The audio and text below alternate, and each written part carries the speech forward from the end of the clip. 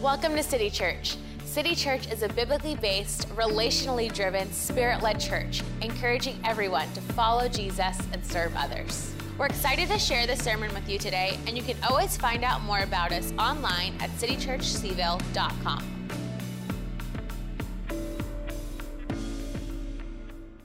As part of the Easter story, what I want to take us to today is a significant piece of scripture that's within the Passion Week, and it's found in all four of the Gospels, but we're going to look today in Mark chapter 14, verses 32 through 42, which is Jesus in the Garden of Gethsemane. And I think this is a significant passage for us to read, considering that our sermon series is entitled Death to Life.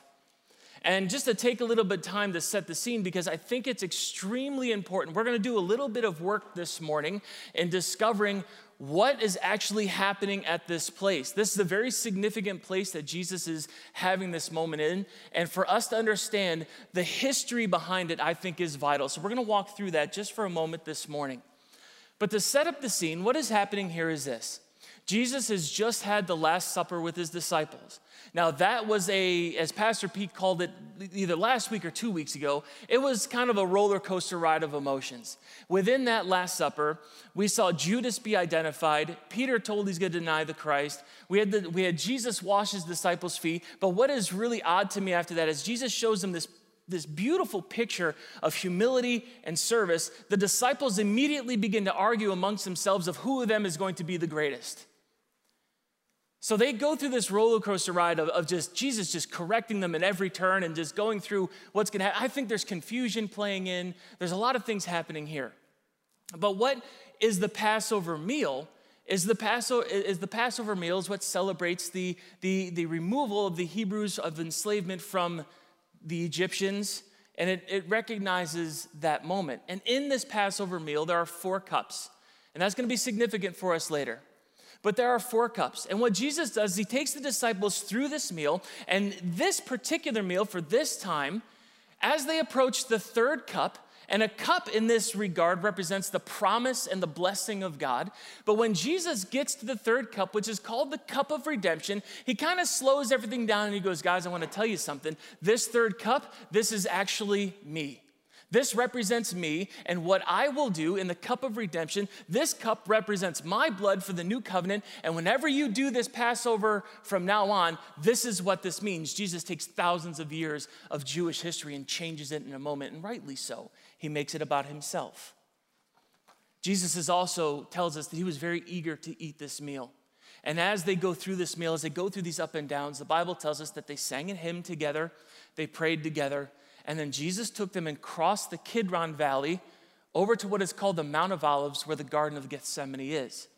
Now, something we need to understand is that this Kidron Valley is on the western side, on the eastern side of the Temple Mount, and on the western slope of the Mount of Olives. And this Kidron Valley is very short. It only takes a few minutes to walk through it. It's very small. But Jesus would have walked his disciples from the Temple Mount out of the eastern gate, out of that mount, down the slope, through the valley, and began walking up the other side to the Garden of Gethsemane. But what I think we need to understand here is what exactly is the Mount of Olives before we move forward. The Mount of Olives predates Jesus by thousands of years. It has always been there. In fact, we can even make in my mind's eye, I could even make a good account that could be one of the places that Abraham stopped to ponder what God asked him to do with his son Isaac on top of the Temple Mount. Maybe Abraham stopped there for shelter under those trees to wrestle and struggle with what God had asked him to do. But the first time we see the Mount of Olives mentioned in Scripture is actually 2 Samuel chapter 15, where King David, who is the great ancestor of Jesus, King David is fleeing from Jerusalem because his son Absalom is very literally leading an army into Jerusalem in order to usurp the throne from his father. So the Bible tells us that Jesus gathers his household together and he escapes out of the eastern gate of Jerusalem. He crosses the Kidron Valley and he begins to move up the Mount of Olives. And as he's doing so, he's barefoot, his head is covered, and he's weeping loudly. The next time we see the Mount of Olives is that another son of David named Solomon in 1 Kings 11 uses the Mount of Olives to set up shrines to pagan gods for his many wives.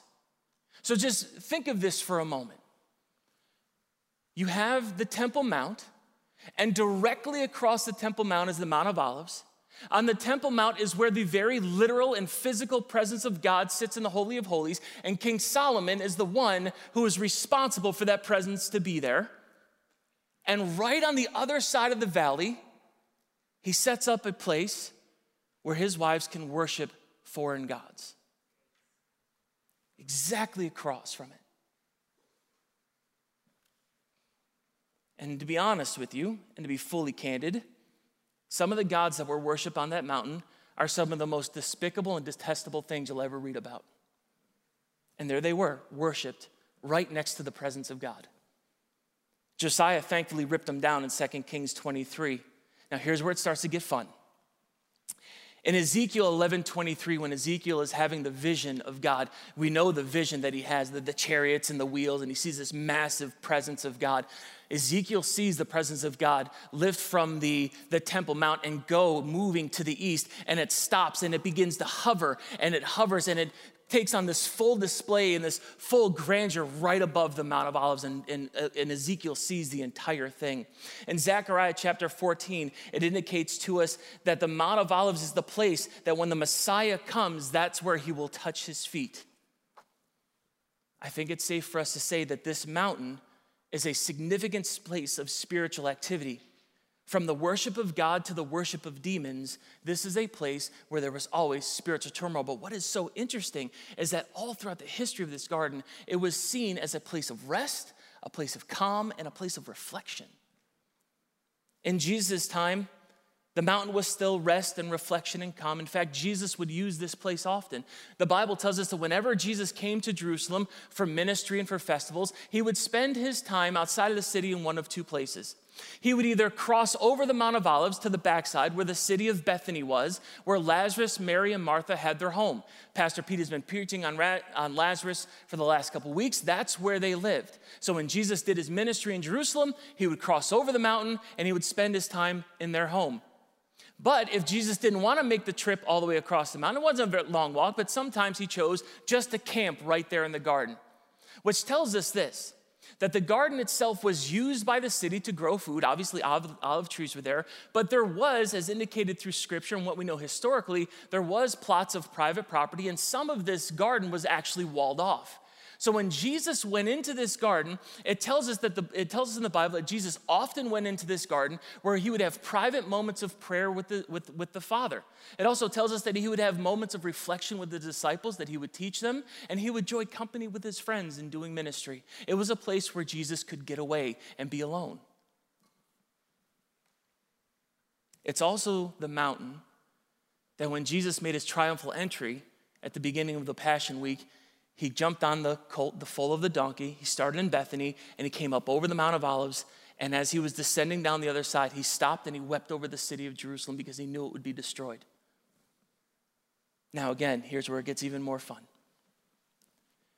The same place that Jesus would pray in the garden, this Mount of Olives, is the same exact place that 40 days after Jesus' resurrection, he would be ascended into heaven.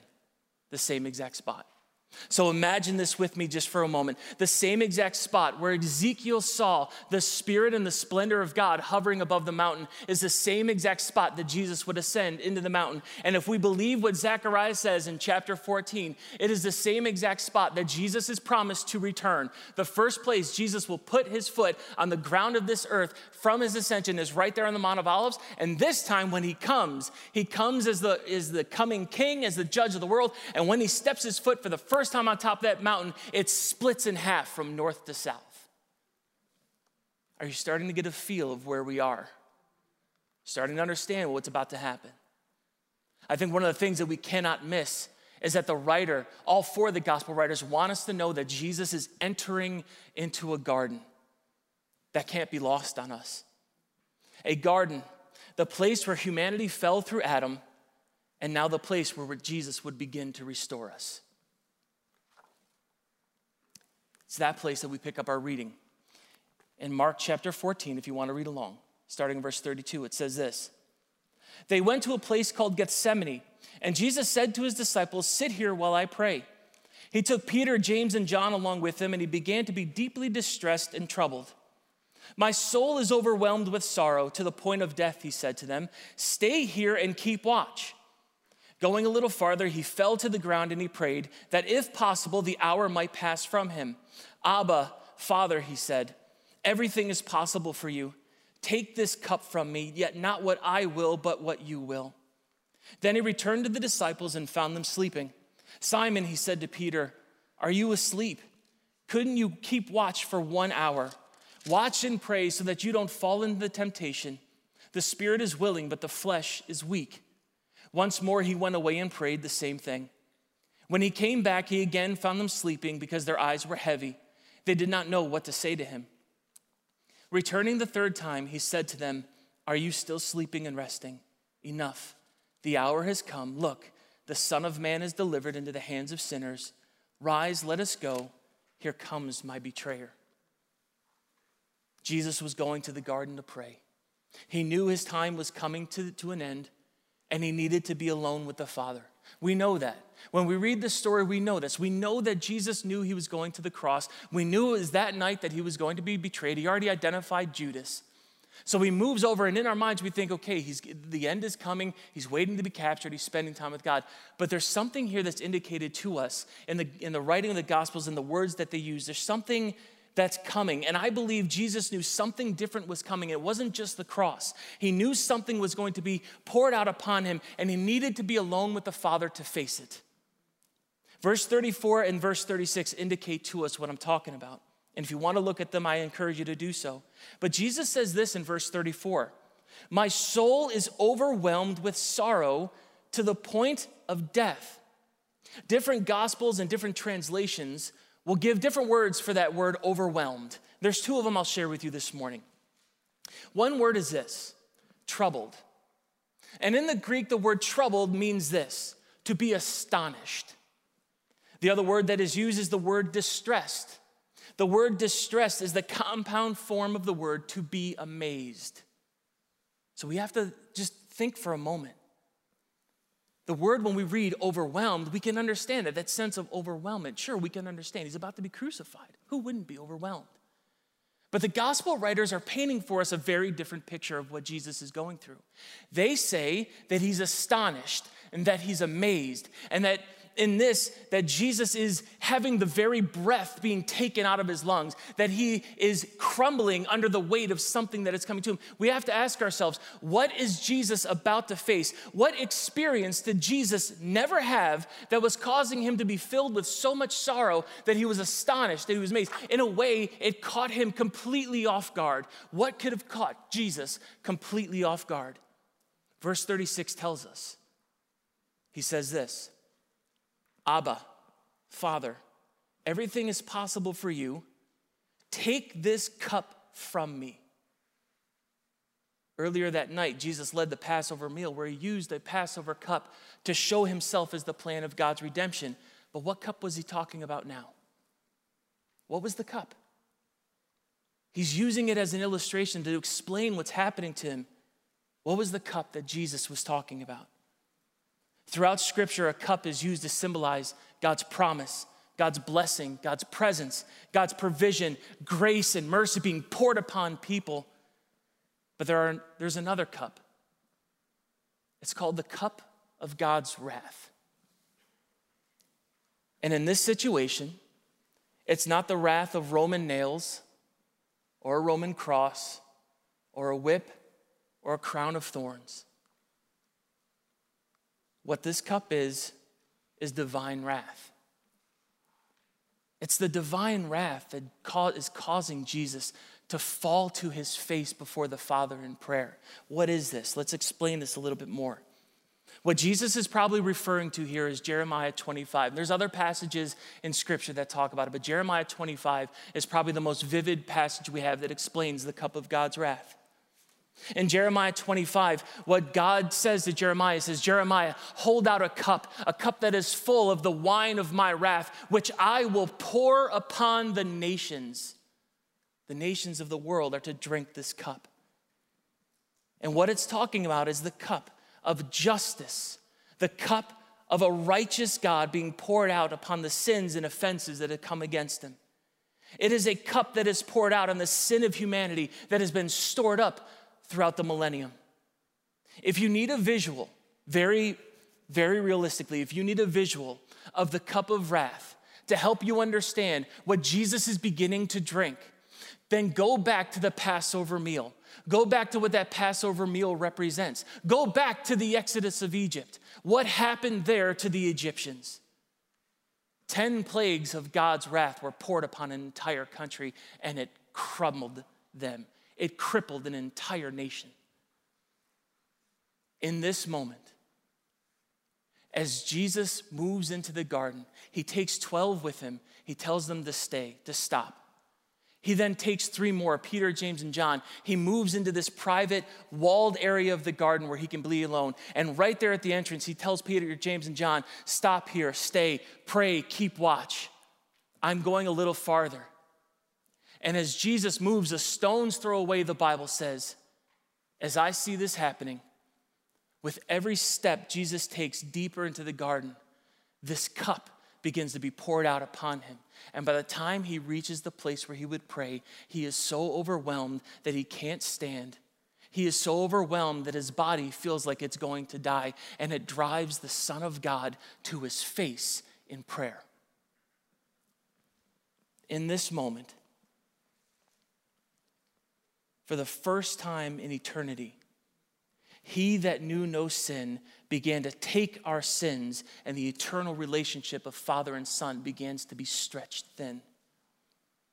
He begins to drink in the penalty that's deserved by all of us for our sins. It's the punishment that we all deserve. It's an eternity's worth of punishment that Jesus now begins to drink in this garden.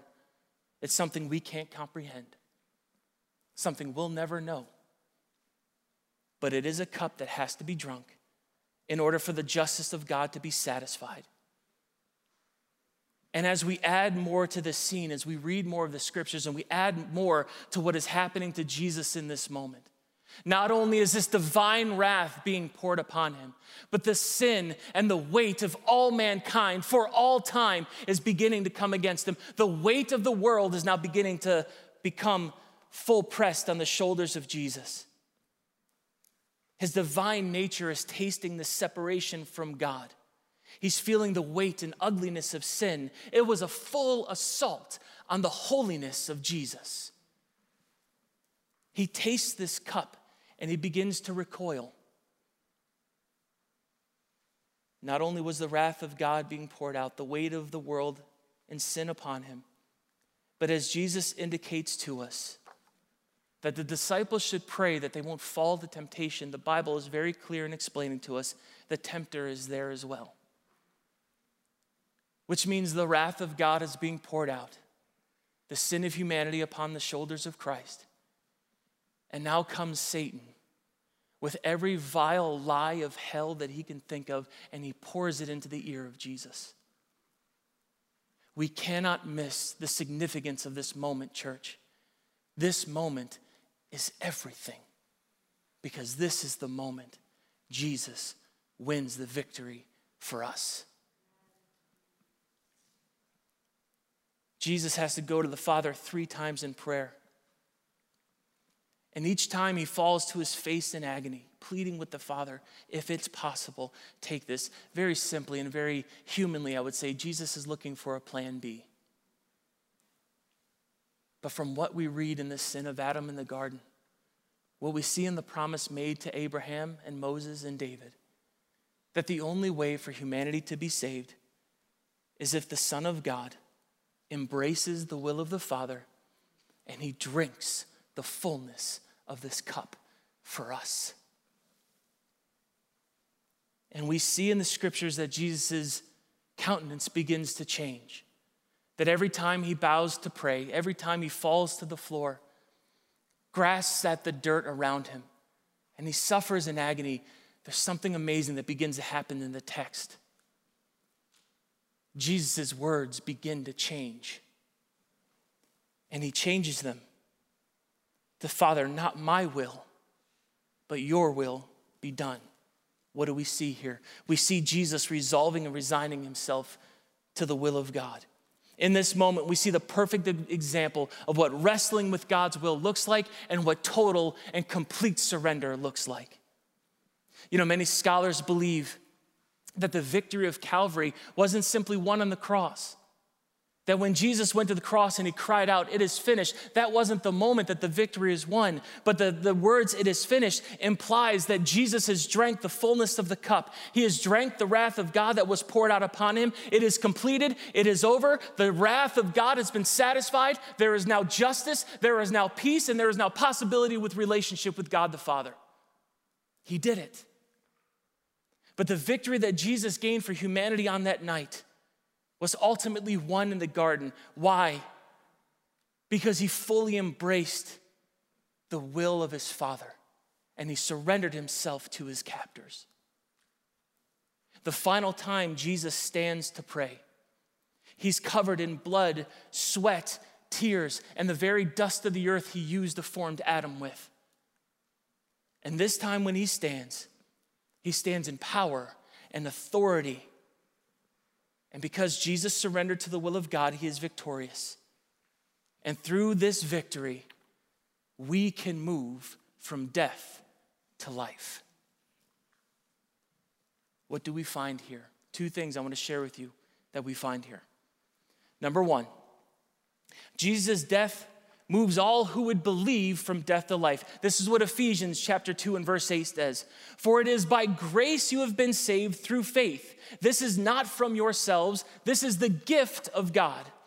John 5:24 says this, "Very truly," this is Jesus speaking, "very truly I tell you, whoever hears my words and believes him who sent me has eternal life and will not be judged, but has crossed over from death to life." The first thing we have to understand, the first thing we must take in is at the very moment that we place our faith in him, we can stand before God as one who has been forgiven, filled with the Holy Spirit, and now set for an eternity with him. At a very moment, at the blink of an eye, that you put your faith in Jesus Christ, you are now saved. You are now covered by the blood. The wrath of God that was saved against you was drank by Jesus. You gave Jesus the cup of wrath that you deserved. You gave it to him. You accepted his grace. And in that moment, you belong to him. The second thing it shows us, I believe showed us here, although we cannot understand what Jesus was taking, there's no way we can put ourselves in Jesus' place. There's no way. In fact, if we look at anyone in this story, we'd end up being more like Peter or James or John or Judas or the captors. But we can't understand what Jesus is taking. But because of God's grace, we can look at Jesus and we can follow an example that he set for us. An example of what it means to embrace the will of God as a follower of Christ. You know, as I was thinking about this sermon this week, I realized that embracing the will of God is not always an easy thing. I think Jesus shows here that embracing the will of God sometimes can be a struggle. But he also shows us it's okay to struggle with it. It's okay. It's okay to struggle with what God asks us to do at times. I mean, I know personally that figuring out the will of God for my life, just figuring out what God wants me to do, is not always the easiest thing. How many of you have ever been there before? Where you're trying to make a decision in your life and you have no idea where God is leading you, but you're doing the best you can. That's hard enough. Sometimes it's hard enough. It takes prayer and fasting, reading scripture, and really seeking God to understand what his will is at times in our life. But what can be even more difficult is to know the will of God, but to know it's taking you somewhere you do not desire to go. But in the example of Jesus, and in the teaching of Jesus, he teaches us how to walk through this. In Luke 9:23, Jesus says this, "Then he said to them all, whoever wants to be my disciple must deny themselves, take up their cross daily, and follow me." As you read this verse, we understand this verse is a complete death to self. That is what Jesus is asking of us in this verse. Die to yourself, take up your cross daily, and follow me. What we find very interesting here is simply this, that the word Jesus used for day or daily follow me, this is very emphatically every single day, day by day by day by day. The moment that you wake up in the morning, Jesus, Jesus is asking you to wake up, to see the cross before you, to willingly embrace it, to pick up that cross. And as you leave your home, as you go out and start the day, to pick up that cross and to follow him with everything you have inside of you. The Greek is very emphatic. Day in, day after day after day. Pick up your cross. Choose to follow and follow me. It's laying ourselves at the feet of Jesus. And as we do so, it demands a complete change of attitude, habit, character, and desire. As a worship team is coming, I had a great blessing happen a few months ago. And I heard somebody told me a story, and what happened is this. I got to begin a men's small group here at City Church, and we have a great group of young professionals that are coming out. So if you're a guy in City Church looking for a small group, I'm your man. Come find me. But this past Monday as we met, we had this moment where we were talking through these scriptures, and a young man began sharing in our group about something that really challenged his heart in here, an example that he shared. And as he told it, I was like, man, that's really great. But as I worked on it throughout the week, I was like, man, that is awesome. And what is this? Is that this young man's father was a school teacher, elementary school teacher. And part of his teaching, part of the burden he had for his students, from his faith, he believed very really that God wanted him to share the love of Christ with these students in any way that he could, through serving them, through being a great teacher, but at the same time, openly sharing his faith in Christ when he could. I think that's impressive. But what makes it even more impressive is simply this, that as this young man told me this story, he said every single day his father would wake up and he would pray, and he would know that at any moment, at any time during that day, that if he shared his faith with these kids, or he let his faith come out, or he showed that he was a Christian, there was a very real reality that he could lose his job. And he woke up every single day determined to do the will of God, even if it cost him his job. Following the will of God for us as Christians can sometimes mean that we lose things in our lives. Job, relationships, opportunities, reputation. It subjects us to modern persecution of being mocked, being outcasts. It can remove our sense of security. But there's another promise that Jesus gives us, that for those who would deny themselves and take up their cross daily and follow him, Jesus also said these words, that any person who looks to save their life will lose it, but any person who looks to lose their life for my sake, that's when you'll find it. And what Jesus is talking about here is not the final moment to give your life for Christ. Yes, that has happened, and it does happen. But what Jesus is talking about here is a complete surrender to the will of God, to the point where we might lose things in our life. But what he promises us is that if we lose it, that's when we truly come alive.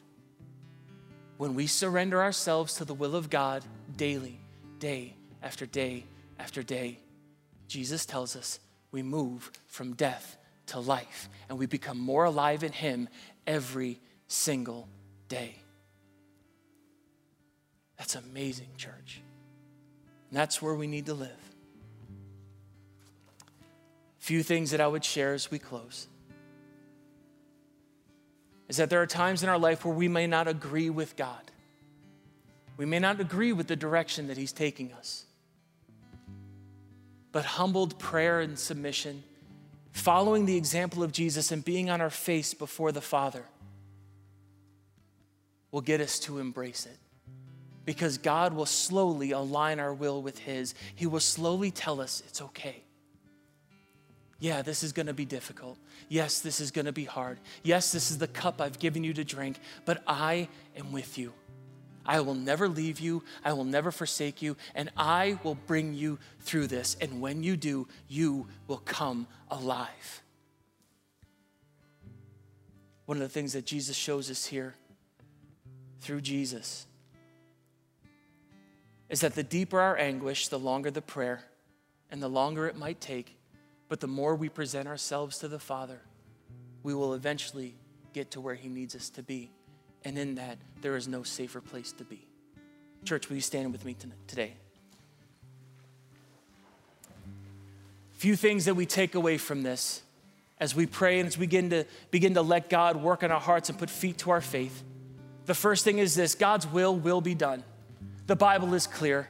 His will be accomplished. But it's worth it. It's worth it. I think Jesus also shows us here to not be afraid to struggle with the will of God, to be honest with it. Jesus' prayer in that garden was anything but robotic. It was anything but mechanical. It was deep. It was heartfelt. It was painful. It was passionate. It was real. And Jesus shows us you can go to the Father in your deepest moments and it'll be real. Go there with him. Be honest with God and he will work with you.